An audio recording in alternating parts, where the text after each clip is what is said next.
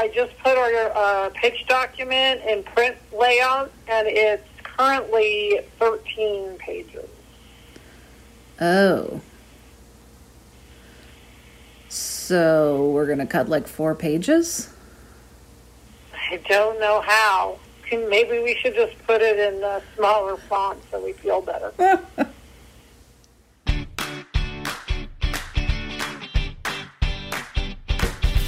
Hi, and welcome to Happier in Hollywood, the podcast about how to be happier, healthier, saner, more creative, more successful, and more productive in a backbiting, superficial, chaotic, unpredictable, fundamentally insane world. I'm Sarah Fain, a TV writer and producer living in LA, and with me is my high school friend and writing partner, Liz. That's me, Liz Craft. On this podcast, we talk about being writers in Hollywood, how we balance a career and friendship, and how to survive the war of attrition that is life in Los Angeles. In this episode, we're going to talk about surge capacity. Over the last several months, most of us have depleted ours. I certainly have. So now what? How do we recharge? Then we'll head to the mailroom for some follow-ups, including great advice for the listener who asked whether she should talk to her boss about struggling with depression. Then we have a hack from friend of the pod, leadership expert Michael Melcher. First, we have a merch update. Our Silipint cups are going fast, which is very exciting because we love them.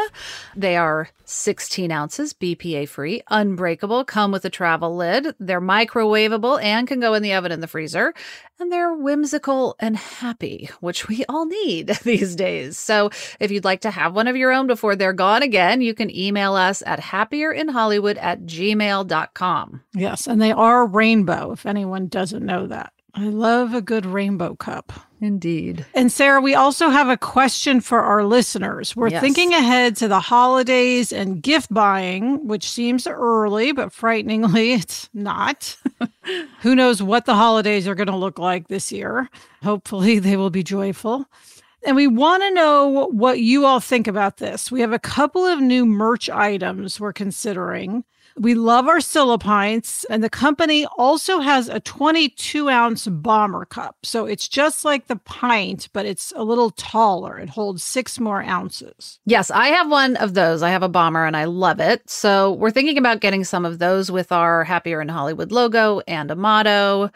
We could do "It's a fun job and I enjoy it" again, or we could use a different saying like "Don't treat a gift like a burden." So that's one option. Or one of our listeners works for a company called Everwell, and she emailed us about their fantastic water bottles and coffee travel mugs and sent us some samples, which immediately displaced our other water bottles. And Adam nabbed my coffee travel cup, and he uses it every single day. I never get to use it. So those are another option. We can have our logo on those, but not a motto, and they are more expensive than the Silipints. So we don't know exactly how much they would cost, but it could end up being close to $50 when you include shipping. So really what we want to know is, what would you all like? What would you use the most? So we're going to put up a poll on our Facebook group this week, and you could answer there, or email us at happierinhollywood@gmail.com. And if you feel like doing a little research, go to the Silipint website to see the bombers and the Everwell website. We're considering both the Woody water bottle and the Early Riser tumbler. So let us know what you think. Yes. Okay, Liz, it's time for From the Treadmill Desks Of, where we talk about what's most pressing in our work psyches this week. And this week, it is being so at the end of our surge capacity. Yes. And Sarah, this really was inspired by an article you read. Yes, I read it on Medium and just completely connected with it. It's called "Your Surge Capacity is Depleted. It's Why You Feel Awful" by Tara Hale. I think it's Hale, Haelle. And I posted it on our Facebook group, and apparently many people are experiencing this same thing. So we thought we should talk about it and talk about what we can do to make it better. Yes. I mean, I feel this way. I really think like almost everybody in the country, if not the world, feels this way. I totally feel this way too. The author of the article writes about how at the beginning of the pandemic, she was stressed and exhausted, but pretty much okay because she was using her surge capacity. And then it ran out and she crashed. So we will read a couple of key paragraphs from the article. She says, in those early months, I, along with most of the rest of the country, was using, quote, surge capacity to operate as Ann Maston, PhD, a psychologist and professor of child development at the University of Minnesota, calls it. Surge capacity is a collection of adaptive systems, mental and physical, that humans draw on for short-term survival in acutely stressful situations such as natural disasters. But natural disasters occur over a short period, even if recovery is long. Pandemics are different. The disaster itself stretches out indefinitely. The pandemic has demonstrated both what we can do with surge capacity and the limits of surge capacity, says Maston. When it's depleted, it has to be renewed. But what happens when you struggle to renew it because the emergency phase has now become chronic? Right, which is, of course, where we are now. Now we are in a chronic emergency. We've been in this pandemic for over 5 months. We've depleted all of our reserve energy, our surge capacity, and all the coping skills we were using for the first several months of this, and now we feel like crap. Mm-hmm. And we, as Kim from our Facebook group said, I thought this was an interesting comparison. She said it lines up with the season of sacrifice. We can do it because it's a season, not an indefinite period. Yes. And Nicole in our Facebook group agreed. She said, that might be the hardest part. I was good for a season, but this is starting to comprise a big enough chunk of time that I just can't muddle through anymore. It was interesting because several of the people in our Facebook group said they cried reading the article, which I completely understand. And a lot of people said they felt an enormous sense of relief that they weren't alone in what they were feeling, which is what I felt reading it. I was just like, oh my God. Rebecca said, it's so helpful to know that I'm not alone. I'm doing so much worse than I was last spring when all of this started. I've been getting so frustrated with myself lately. I feel like a mediocre mom, a mediocre employee, and just mediocre in general. And I was like, that's me right there. I literally feel like some days it's like everything that comes up is just one more opportunity for me to not do something well enough, which is just no fun. Another Sarah, not you, wrote, I was thinking this week that on a scale from 1 to 10 regarding stress, I'm at an 11 and have been for months and will be for more months. And that's never happened to me before, even during the worst year of my personal life. So, yeah, I think we all are waiting for it to get better. And then it's sort of like it's getting worse because it's gone on for so long. That's both in terms of dealing with kids at home, in terms of work uncertainty, in terms of just not being able to enjoy your social life. I mean, on all fronts, we're just getting worn down. Yeah, and I think a big part of it is not knowing when it will end. Yes. You know, if you know when something's going to end, you can kind of, and that goes to the season of sacrifice and how this is different, but you can kind of measure out your energy to make it through, or you can remind yourself like, okay, this will be over as we do. This will be over by lunch. This will be over by Christmas. This will be over by whatever. And that helps. And this is like, I mean, we don't know. We just don't know. So our surge capacity is depleted. We feel awful.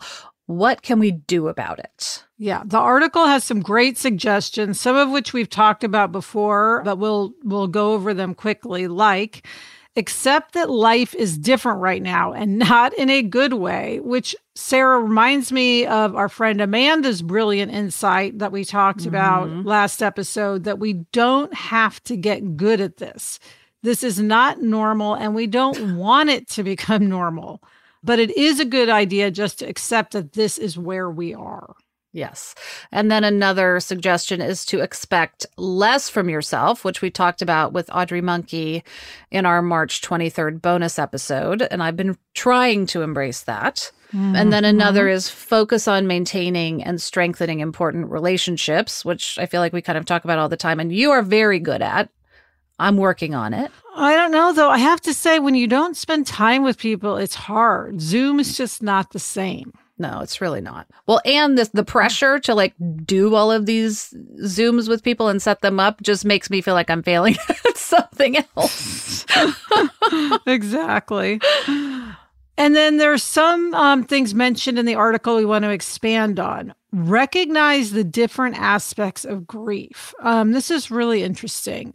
Over 180,000 people have died. So there's grief for so many families and friends and loved ones right now.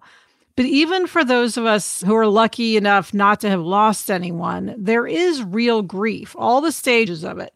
Yeah. And just being aware that grief is what we're feeling is helpful. Yes, that was really eye-opening for me to just go, okay, right now we are all on some level grieving. And the other thing that kind of helped me in this one is remembering that one stage of grief is denial, which helps me be a little less angry at the people who act like this whole pandemic thing just isn't happening. You know, like the Sturgis bikers who are now spreading COVID all over the country. If I say, you know what, some level of them is grieving and in denial, that helps me have slightly less rage.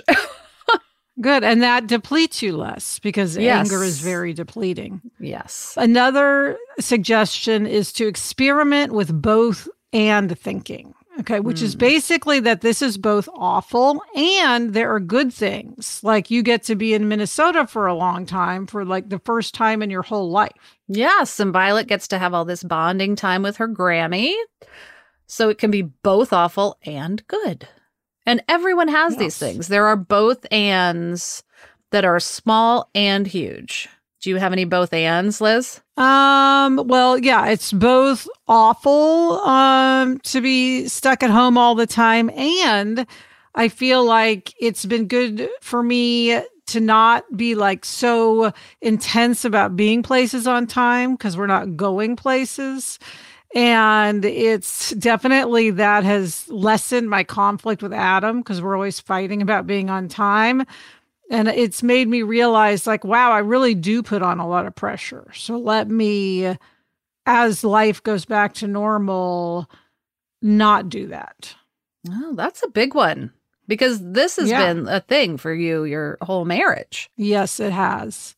And I'm sure it will continue to be, but I do feel that I've learned and improved. And that's been great. Also, look for activities new and old that continue to fulfill you. Yes, which I both think is a good idea and also worry that it puts on pressure. You know, like some days I feel like, okay, I acknowledge that it would be nice for me to have a new activity or do an old activity that I love, like spinning.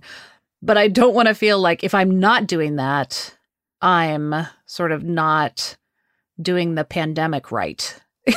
You know what I mean? You don't want to feel like you have to have game night every single night. Yes, exactly. One thing we've both done, which has helped me, is played Mahjong online, which we never did before the pandemic. And it has really improved my Mahjong game. So I can't wait to play with actual people in person.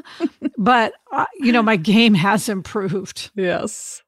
Okay, so Sarah, the next step is for us to, albeit slowly, rebuild our resilience bank account. Yes. And the elements of that are sleep and nutrition and exercise and meditation and self-compassion and gratitude and connection and saying no. And doing all of those just seems like way too much. But if we could just pick one or two and do, alternate, maybe one day sleep, another day meditate. I'm good at saying no at this point. I feel like I've got that nailed.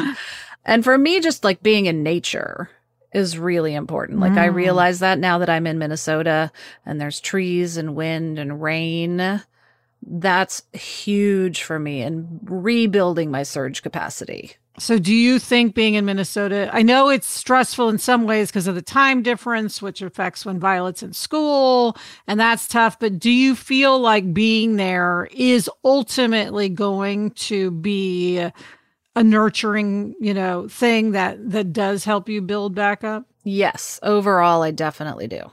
Yeah. And we'll figure out the time zone thing. It's only been a few days of school. We'll get there. What about you, Liz? How are you refilling your surge capacity bank account? Oh, goodness, Sarah, I don't even know. I'm not good at these things. I did start making avocado toast, which oddly has made me feel better because I love avocado toast. And the fact that I can myself produce it makes me very happy.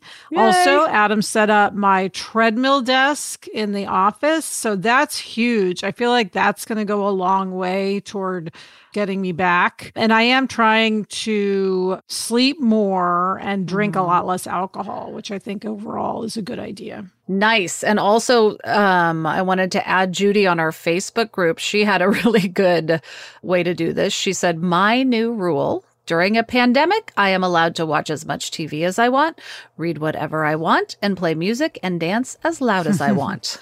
So we would love to know what you're all doing to recharge your surge capacity. Send us an email or a voice memo to happierinhollywood@gmail.com, and we will put a link to the article in our show notes. Yes. Next up, we have some listener question follow-ups, but first, this break.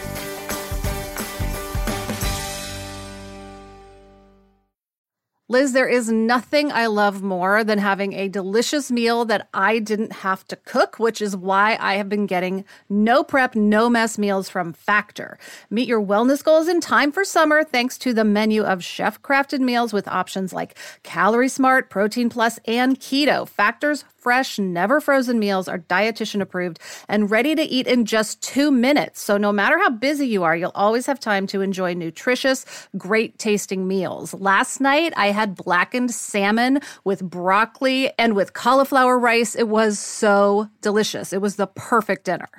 Head to factormeals.com/HIH50 and use code HIH50 to get 50% off your first box plus 20% off your next month. That's code HIH50 at factormeals.com/HIH50 to get 50% off your first box plus 20% off your next month while your subscription is active. Okay, Liz, now let's follow up on some recent mailroom questions. In our recent summer listener questions episode, 170, we read a question about how to handle a tough situation at a new job. Here it is. I have a problem relating to my new job in a publishing house, which I started about a month into lockdown. I still haven't met my coworkers or been to the office as we've all been working remotely. I'm not sure if it's these circumstances without the creative spark of collaborating in person or if it's due to the general sad state of the world, but I have been feeling really flat and down. Concentrating has been hard, and I haven't been at all productive in my new role.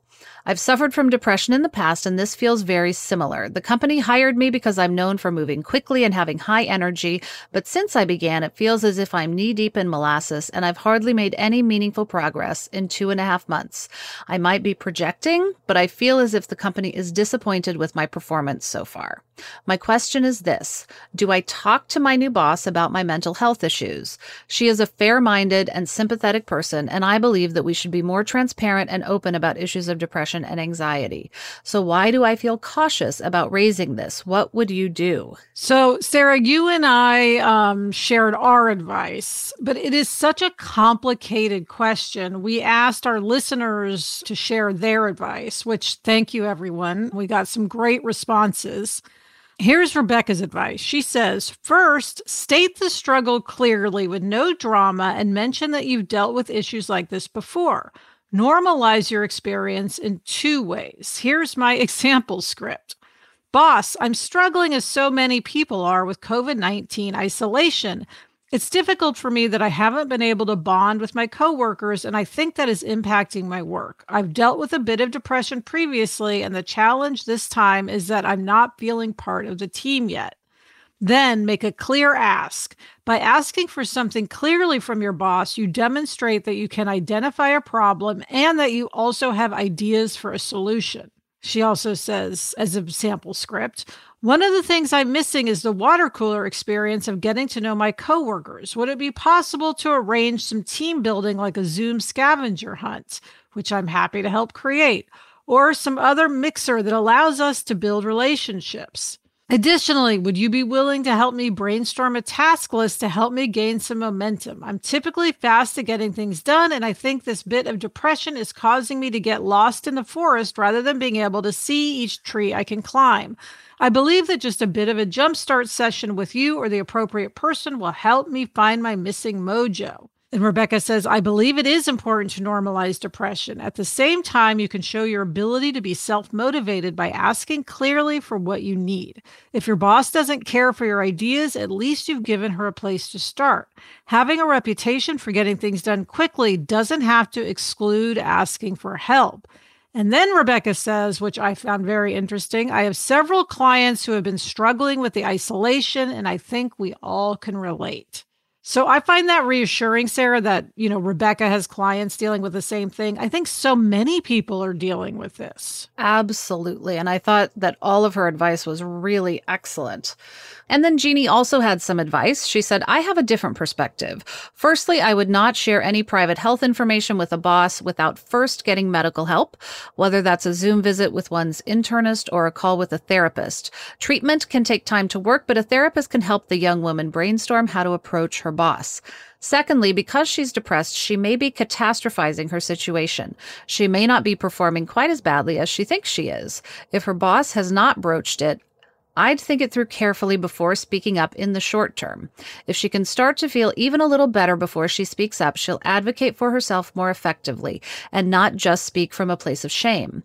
I have personally found that just the act of reaching out to get help for depression can bring a little bit of a lift in mood. Try to combine that with some good nutrition, some walks in the sunshine, the best sleep you can manage, and see if that doesn't help, along with some good medical care. Hang in there. It will get better. Yeah, one thing really interesting there, Sarah, is the catastrophizing. I mean, it may be that the boss hasn't noticed anything wrong with what this person has done. Absolutely. Yes, we all tend to feel like we're doing worse than we are.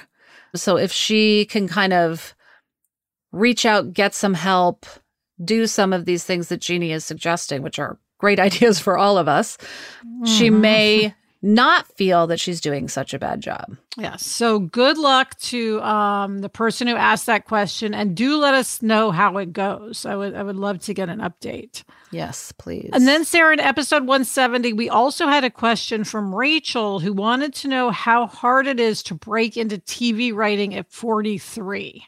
Our answer was essentially that it's hard, but certainly not impossible. And Danielle had a related follow-up question. She says, hi, Liz and Sarah. I have a follow-up question for the person who asked about breaking into the business at 43. Well, I'm not 43. This resonated with me because I'm a mom to soon-to-be 3 kiddos, and most entry-level positions wouldn't cover the cost of childcare. Forget regular expenses on top of that. You mentioned getting your name out there. What programs or festivals would catch your eye if they were listed on a resume? Are there any you'd recommend? I have been diligently writing spec scripts, but I haven't sent them anywhere yet. I'm also an actor and have a background in indie production, so I know I could potentially produce some of this work, but the lift is so huge, and with 3 kids under the age of 4 in a 1-bedroom in Harlem, I'll add, maybe borderline insane. That said, would you be more likely to watch a trailer/teaser or episode before you'd read a script? In your experience, which has opened more doors? Okay, well, first of all, cheers to Danielle for handling 3 kids in a 1-bedroom apartment during a pandemic. I mean, her surge capacity must be huge. Like in the negative. But to answer the questions, I mean, I think, Sarah, both of us would say a script, if you want to be a writer, is way more valuable than a trailer. Yes, it's funny because I may be more likely to watch a trailer, but then I think I would just be watching it to see your skills as an actor. Like the writing would have to be so insanely brilliant. Yeah. For it to make an impression that, ultimately I land on script. Yes. It's just, if you want to be a writer, you need scripts.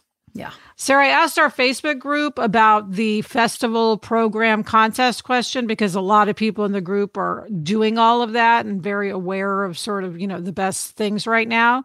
And Pepper, who we've had on the show, suggested the Nickel Fellowship. She said definitely. The TV fellowships from NBC, CBS, WB, and Disney are high on the list. Now, this person's in New York, so that might not work. Sundance's many programs, HBO's program, especially since it is only every other year. She said, Imagine Impact is one people want to win because you get paid and it can open a lot of doors. And then also for comedy, Nickelodeon. And then Laura added that as far as festivals go, the big ones for writers are Sundance, Tribeca, and the Austin Film Festival. So good luck.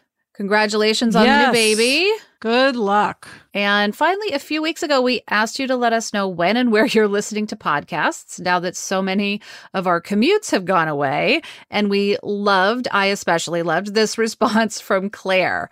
She said, I live on 11 acres in New Zealand, and I'm a big fan of your show. A few episodes back, you questioned when people are listening to podcasts now. I listen to podcasts while doing household chores and my kids are listening to audiobooks. This morning is a cold and frosty day here in Wellington, and I have Happier in Hollywood playing via my phone in my pocket while I do my morning check on my pregnant ewes. I know Sarah loves the idea of being a sheep farmer, so I thought you would appreciate this photo of my heavily pregnant ewes enjoying their morning treat while they listen to the two of you speak. Oh my God. And she sent a great picture. That is amazing. It's so great. And the picture's gorgeous. We're going to post the picture in our show notes. Yes. So thank you, Claire, for that pick-me-up from New Zealand. Coming up, we have a Zoom Hollywood hack. But first, this break.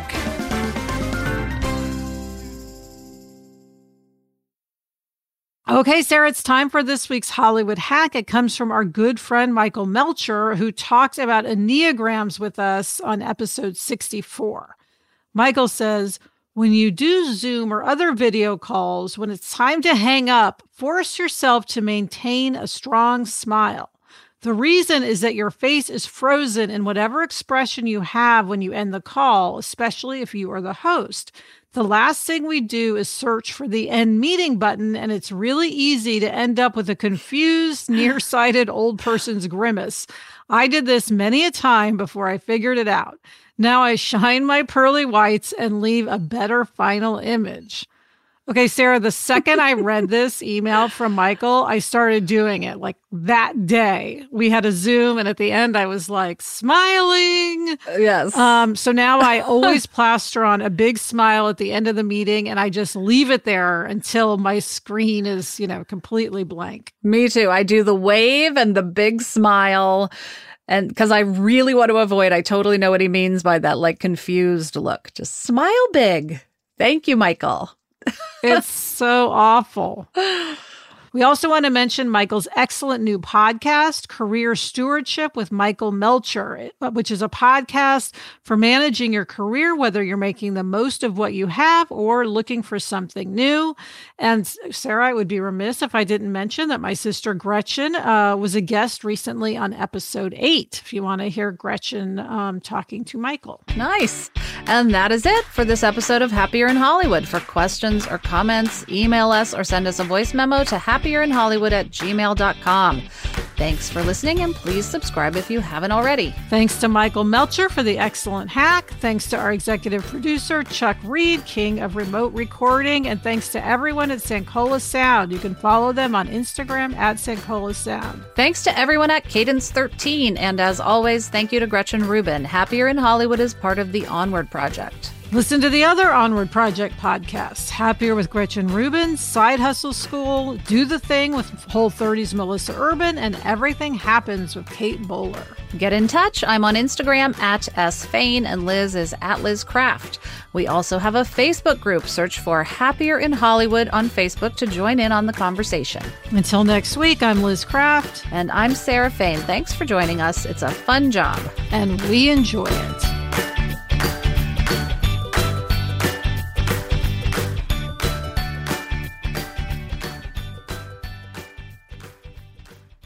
So, Sarah, what was this crawdad that escaped in your house last night? I saw a video you posted. Oh my God. I came downstairs after putting Violet in bed, and the bowl that the crawdad had been in was empty. And I said, like, what, did somebody move the crawdad? Did the crawdad die? And Anna was like, well, I literally just saw it like 5 minutes ago. So then it was me and Anna and my Aunt Jean, terrified we were going to step on a crawdad at any second, searching the entire house for this crawdad. The dogs, I expected the dogs to kind of like sniff it out. No. I had to find it on the other side of the house. Like, it went far. And I screamed. Wow. I fully screamed when I found it. And then what did you do with it? Well, Anna picked it up. My aunt and I were both like, we're not touching it. Anna was like, you're ridiculous.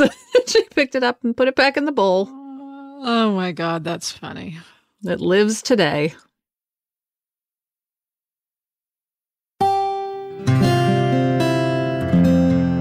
From the Onward Project.